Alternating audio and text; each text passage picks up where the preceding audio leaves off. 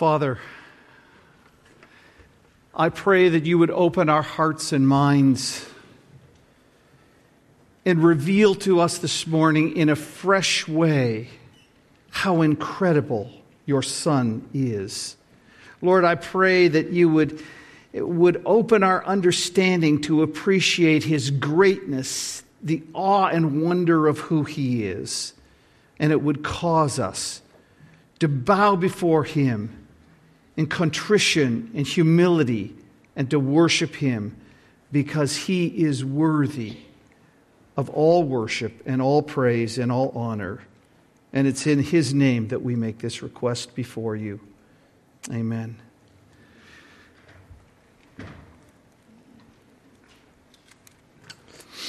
There was a TV show that I saw a few years ago that I thought I was really intrigued by. The show was called Undercover Boss. And what would happen in that is the CEO or the owner of a company would disguise himself, leave the executive office, leave the boardroom, and come to the entry-level jobs in his company or her company. And they would get a look at the whole business from the ground up. They'd get a chance to work under some of their lower staff even, and it would give them an opportunity and a perspective on their business that they couldn't get by virtue of the boardroom. And in one of these episodes, there's a man by the name of Ellis Jacob, and here he is. He is the CEO of Cineplex Movie Theaters, a company that sells, are you ready, 70 million tickets a year. They boast 1,300 screens and 10,000 employees. In fact, they are the fourth largest movie theater company in all of North America. So here is Ellis Jacob, but he's got to disguise himself now to go into several of his companies, and here's what he looks like. So he got rid of the mustache, he got a toupee, he got the uniform, the outfit that all of his staff that are in the theaters wear, and here he is. He's a ticket taker. He's working and helping with kids programs. Little kids, they have a theater, and they have part of the deal is you have a birthday party there, so kids crying and throwing food, and he's doing stuff like making candy floss. He's cleaning the floor. He's learning how to mop, and it's so funny when you watch the episode because one of his gals is teaching him how to mop a floor, and she's all over him. No, you're not doing it right, and you got to do it in an S pattern or it'll get too much, and she's so frustrated with him because he's not fast enough and he's not doing a good enough job. And so here he is. He's they call their employees cast members. They're cast, and he's one of the cast. And so he goes through this experience, and no one had picked him out at all. And then at the end of the show, they do the big reveal, and they bring the staff members in, and they're going, did I do something wrong? And he has a chance to commend them and whatnot. You know what I thought about this show? I thought about some similarities to Christmas and the Christmas story. That Jesus is he is the ultimate boss. He's the big boss. He's in corporate headquarters, if you will, in heaven. And he is going to take on himself a new identity that we wouldn't recognize him as such. He's going to take on humanity. He's going to come to earth. He's going to grow up, be born and grow up from infancy, dependent on a mother and a father figure. And people in his area, in his town, as he was growing up, didn't recognize that he was God. They just saw a little boy, a good little boy. As he was growing up and began to work with his father and went through the marketplace, nobody said, "Oh, that's God." He lowered himself. He became one of us. And he wore what all the commoners wore. He ate what they ate. He lived the lifestyle and the way in their culture, the way they did. But it gave us a chance to see God up close. And it gave him a chance to come and experience what we experience. This is the Christmas message. When I think of bosses and I think of authority, I recognize that there are all different levels of boss. You can be a boss of 2 people, and that's your little team, and you're the boss. You can be a middle manager and be responsible for a department in a company. Or you can be a CEO or owner of a multinational corporation. They're all different levels of being a boss. But whatever you are as a boss, if you are one, pales in comparison to who Jesus Christ is. He is beyond comparison. In the book of Hebrews, that was most of the first chapter was read for us this morning, highlights the greatness of Jesus Christ, his superiority over everything. And I want to challenge you to read through the whole book of Hebrews this week. It's 13 chapters long, but read it. It's the superiority of Jesus, and allow that scripture to wash over you and understand who this Savior is that was born at Christmas. And as we contemplate Christmas and the meaning and the significance of Christmas, I want us to hear from the author of Hebrews, because he really wants us to understand who this boss is and what he has done. And this boss brooks no rivals. And so I want to give you this morning a little profile of the boss. I want to give you a little picture of who he is and what he does. And so I'm going to start with the first description, and that is this.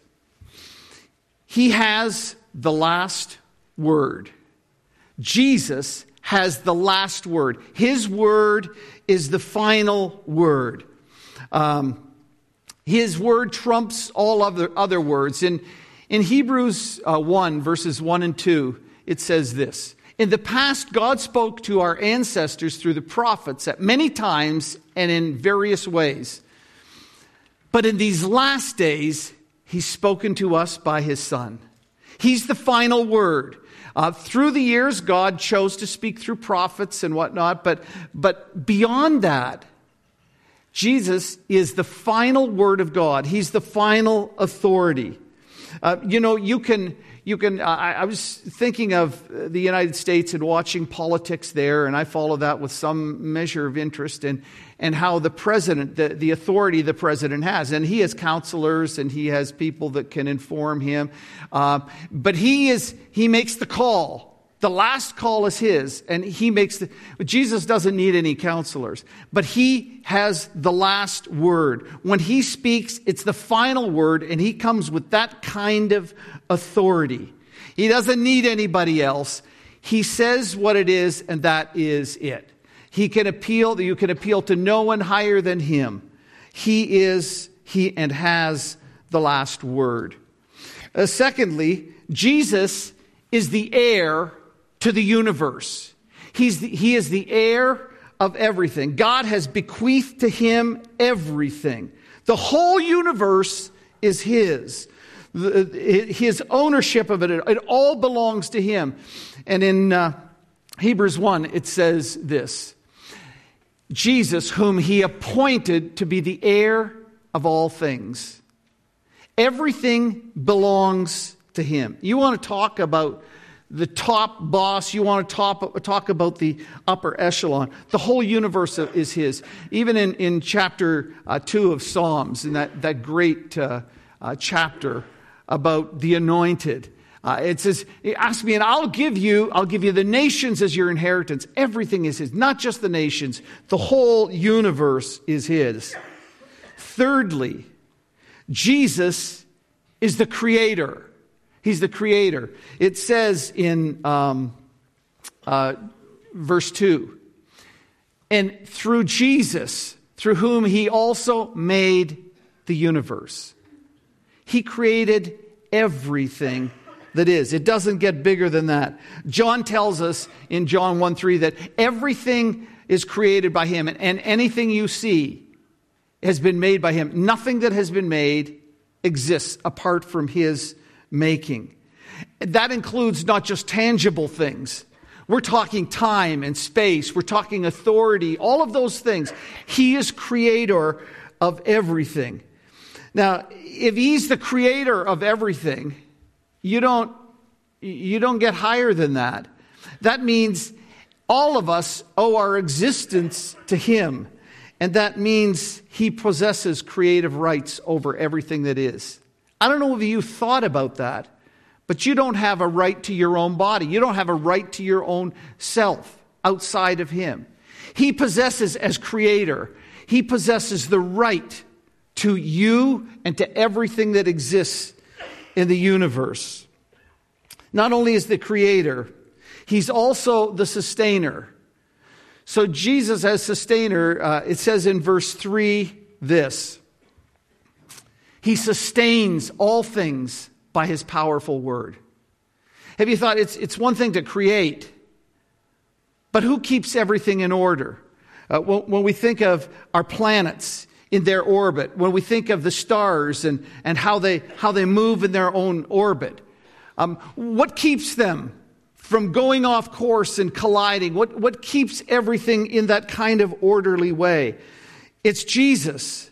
Jesus who is sustains and keeps everything. He maintains its operation. It keeps going because he keeps it going.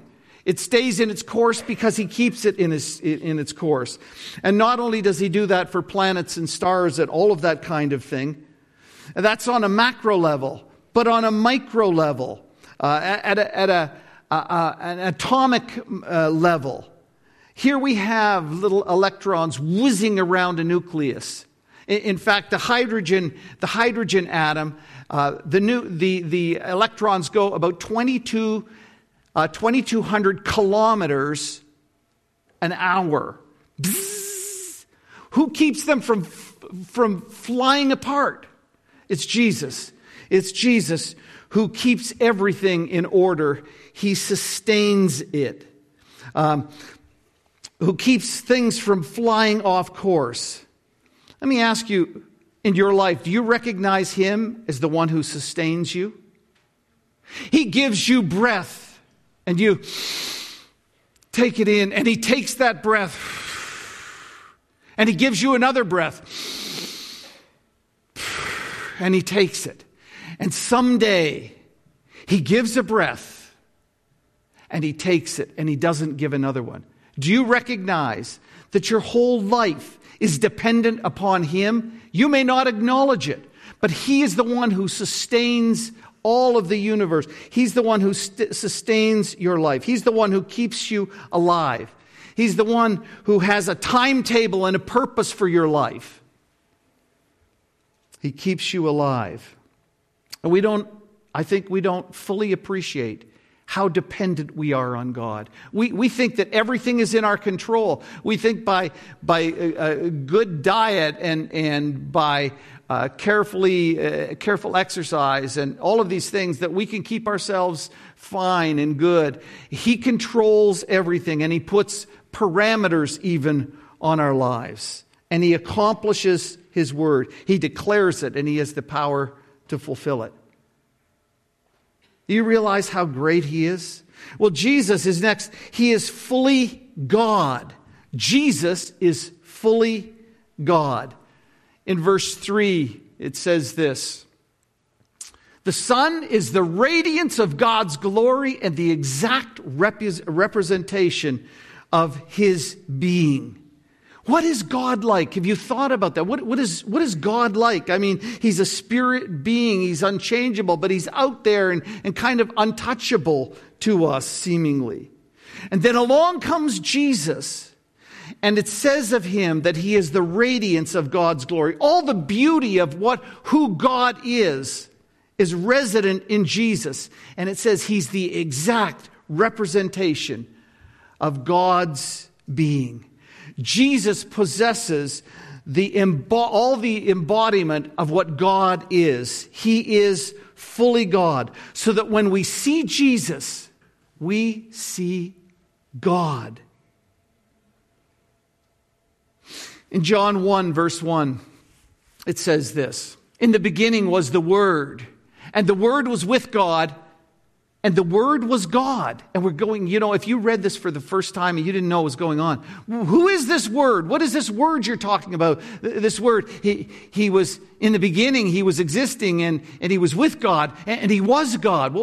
Who is he? And we go down to verse 14, and the mystery is solved for us. "The Word became flesh and made his dwelling among us." The Word is Jesus, who came and took upon flesh, took upon humanity. And we've seen his glory, the glory of the one and only Son who came from the Father, full of grace and full of truth. The Apostle Paul would say in Colossians 2 and verse 9, "For in Christ all the fullness of deity lives in bodily form." You want to know what God is like? Look at Jesus. Jesus, at the time just before he was going to the cross, in John chapter 14, Philip asks Jesus, he makes a request of Jesus. He says, "Jesus, just show us the Father, and we'll be satisfied with that." And I can imagine Jesus kind of going, "Philip, if you've seen me, you've seen the Father." Everything the Father is, Jesus was and is. And so here he is, the radiance of his glory, the exact representation of his being. This is the ultimate boss. He is God. Well, sixthly, Jesus is the Savior. He's the Savior. Look in verse 3. It says this: "After he had provided purification for sins, he sat down at the right hand of the Majesty in heaven." This boss, this ultimate boss who came to earth, came with a purpose of being a Savior. He came with a heart for us. He came with a plan for us. He came on a mission for us. And it's what is so unique about him is he came to provide purification from sins, and then he sat down. You don't have to look very far in the media today to realize that our world is in a total mess. It's always been in a mess. Our world is under the curse of God for its rebellion against him. It's in terrible shape. And as it's the result of our sin. It's a result of our waywardness and our rebellion against God that we said, we don't need you. We're going to do our own thing, our own way, and we have messed it up terribly. And all you have to do is look on the news and see the awful things that are happening day in and day out everywhere. Things that happen in our life, awful things that happen, things that we don't even invite. And Jesus as boss provided a way through his death to purify us from sins. You see, the sin is that which separated between us and God. Sin is what brought God's judgment upon us. Sin is what brought death to us. And all of these terrible things that have happened that separate us and ruin our lives and hurt us and others and bring death and devastation. He said he came to achieve for us purification from sins. You know, people go, and we're all aware of the terrible things that we do. We're sometimes trying to live with the results of our sin and the guilt of our sin, and we don't know how to deal with that. We don't know how to get rid of that. And Jesus came to purify us, to cleanse us, to wash away our sin through his death in our place, so there would be no more condemnation for us. Only He could provide that. Only He could purify us. Only He could forgive us. We can go to therapists and counselors, and that can be helpful. But there's some things in our heart that only He can deal with. Only He can fix in our lives through His sacrifice and through His resurrection from the dead. And it says He sat down at the right hand of majesty. There He is in the position of power and authority at the right hand of majesty of God the Father. Why isn't He up and working? As we look through the Old Testament and see how people were dealing with their sins, it was sacrifice after sacrifice after sacrifice. And it could never be fully finished, because there was all more sin. And Jesus offered His life once for all as a sacrifice for sins that would never have to be repeated, that would be absolutely efficacious, that would cleanse us. And all these other attempts, when they've failed, Jesus would accomplish that. We would be forgiven and cleansed. We would have a clear conscience. We would be invited to be a part of His family. No more guilt, no more sorrow, and ultimately, He would bring us to be with Him. He is our Savior. He is our rescuer. The author of Hebrews goes on and says, not only is Jesus our Savior, but I want you to know His greatness with respect to the angels. Jesus is greater than the angels. Some of us may be under the misconception of what an angel is really like. We've seen cherubs, little kind of naked, chubby little cherubs with wings and harps and flying around and kind of effeminate looking. And that's not the picture that we have of angels in the Bible. In fact, most times that an angel has appeared, it's been an awesome and fearful thing. People shudder, they fall to the ground. In fact, they think it's God. And they're so frightened and concerned.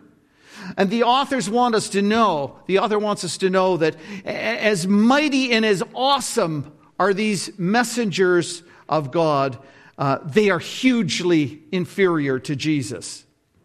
And the whole book, I said, is about the superiority of Jesus. And so his argument here is he's superior to the angels. It's funny, Jesus, as the Son of God, created the angels. And he goes on to say this in verse 4.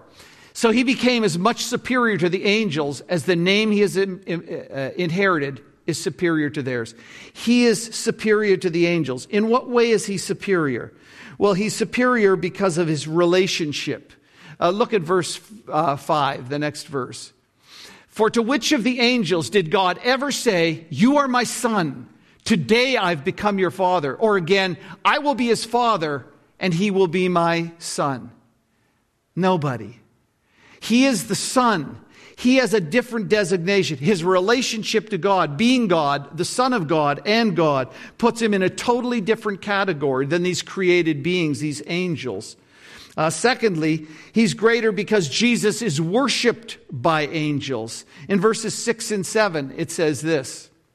And again, when God brings His firstborn into the world, He says, "Let all God's angels worship Him." And speaking of the angels, He says He makes His angels spirits and His servants flames of fire. They're servants. They serve God. They serve Jesus Christ. But He says that's not how it is. They're called and they're instructed to worship Him. Do you know, every time that you see in the Bible that you see an angel, most often the response is to bow before them because they're fearsome. Sometimes they're glowing. Sometimes they're just powerful beings. And people fall before them. And if you read through, it says, hey, they say, no, don't worship me. Get up. Get on your feet. You worship God only. And the Father instructs the angels. He says, when he brings him into the world, He says, I make the angels of God bow down to worship you. They worship Him. And if you look through the book of the Revelation, you'll see the experience and the expression of Jesus and the Father being worshipped by all the highest ranking angels, falling before them in worship. Well, this big boss, this ultimate boss, Jesus, is worshipped by angels. And also, he's superior to the angels because he is the eternal ruler of the universe. He's the eternal ruler of the universe. Look at in verse 8 and 9. But about the Son, he says, your throne, O God. This is what God says about his Son. God says about his Son, your throne, O God. Do you notice that? Who he is? He's God. Your throne, O God, will last forever and ever. A scepter of justice will be the scepter of your kingdom. You've loved righteousness and hated wickedness. Therefore, God, your God, has set you above your companions by anointing you with the oil of joy. He is the eternal ruler of the universe. He owns it. He's inherited it. He created it. He sustains it. He rules over it. He is awesome. And he exercised that authority for all of eternity. And he exercises it in righteousness and justice. He is the sole boss of the universe. And his rule will never, ever end. Walking through this passage where we have this exalted description of who this boss is, who comes from heaven to earth, informing us of the incomparable nature of Jesus, that as boss, he is so utterly beyond anything that we could even imagine.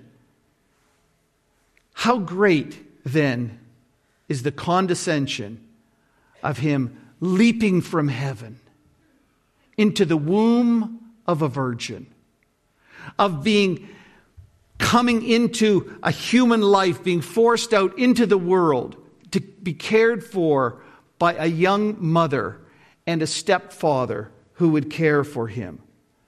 Here is the heart of the Christmas message, that Jesus leaves the splendor of glory where he is praised and honored and adored 24/7 every day. Angels worshiping and bowing before him. He left all of that in his dazzling radiance and that continuous praise in the courts of heaven to come to earth and to become one of us.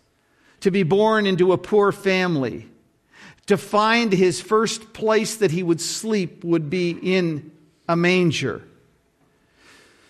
His birth would have been largely unmarked had God not sent the angels to tell lowly shepherds who came and worshiped him. This infant son, this lower than low. And when you understand how high and how exalted he was, you also understand how far he came down for us. And there's something in this that is absolutely stunning and awe-inspiring. Something that is so mysterious that we can't wrap our minds around it. How could it be that the creator of the universe is to be cuddled and cared for by a young woman that may have only been about 14 years of age? How could that be? It is just mind-boggling. This one who is the eternal ruler, the creator, the sustainer.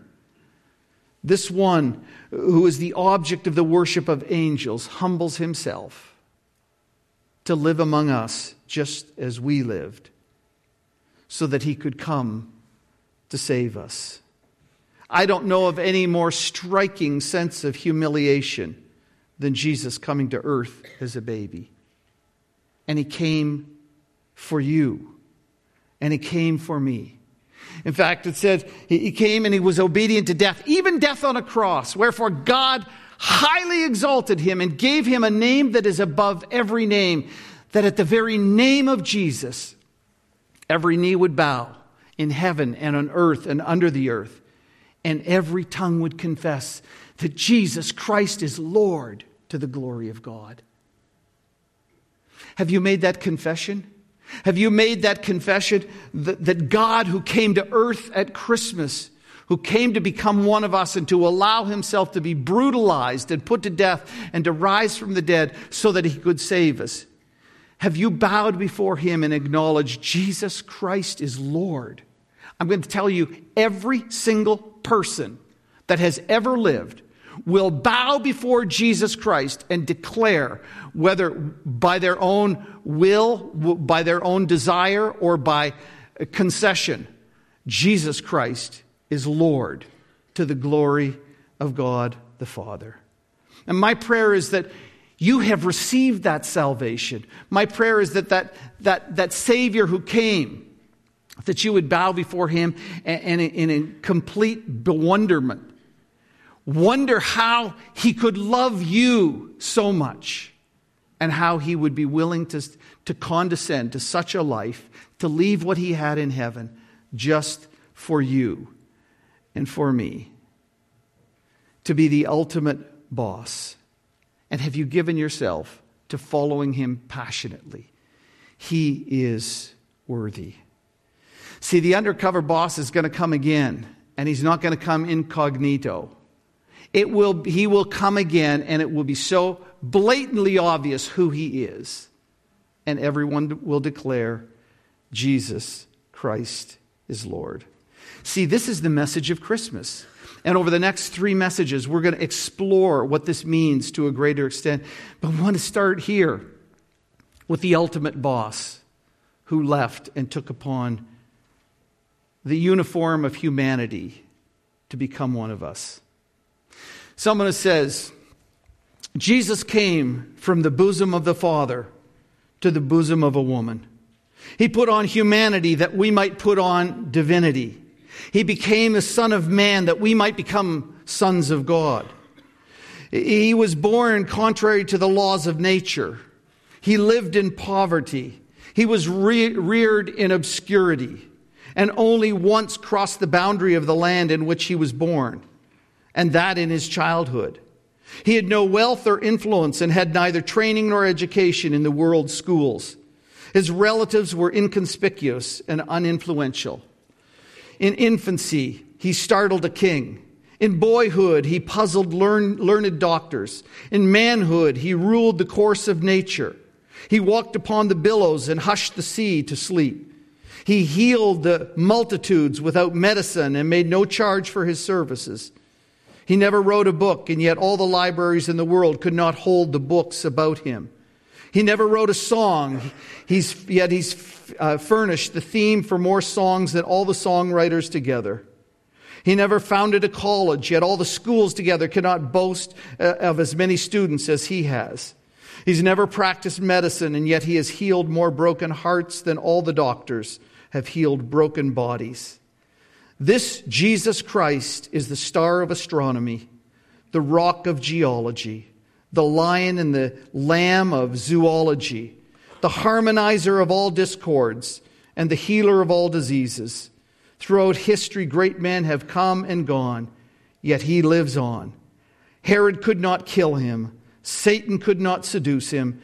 Death could not destroy him. And the grave could not hold him. That is our Savior. Heavenly Father, we bow before you. We bow before your Son in all of his radiance and glory in heaven, seated at your right hand. We are so grateful for all that you have done, Lord Jesus, when you condescended in a way that is unimaginable for us from what was yours in heaven to become one of us and to allow yourself to be subjected to what you were subjected, so that you could walk in our shoes, you could understand who we are, and you could reveal God to us, and you would die and be resurrected to save us from our sin, from our rebellion, from the filth in our lives, and to make us part of your family. Lord, we are so grateful. Lord, when I contemplate this, I think, how can anybody who has an understanding of who Jesus is ever turn to anything else? I pray, Father, that you would help us to have a deeper appreciation and understanding of who Jesus is, that we might open our hearts to Him and receive Him if we haven't, and that we might faithfully and passionately follow Him, because He and He alone is worthy. And we pray it in Jesus' name. Amen.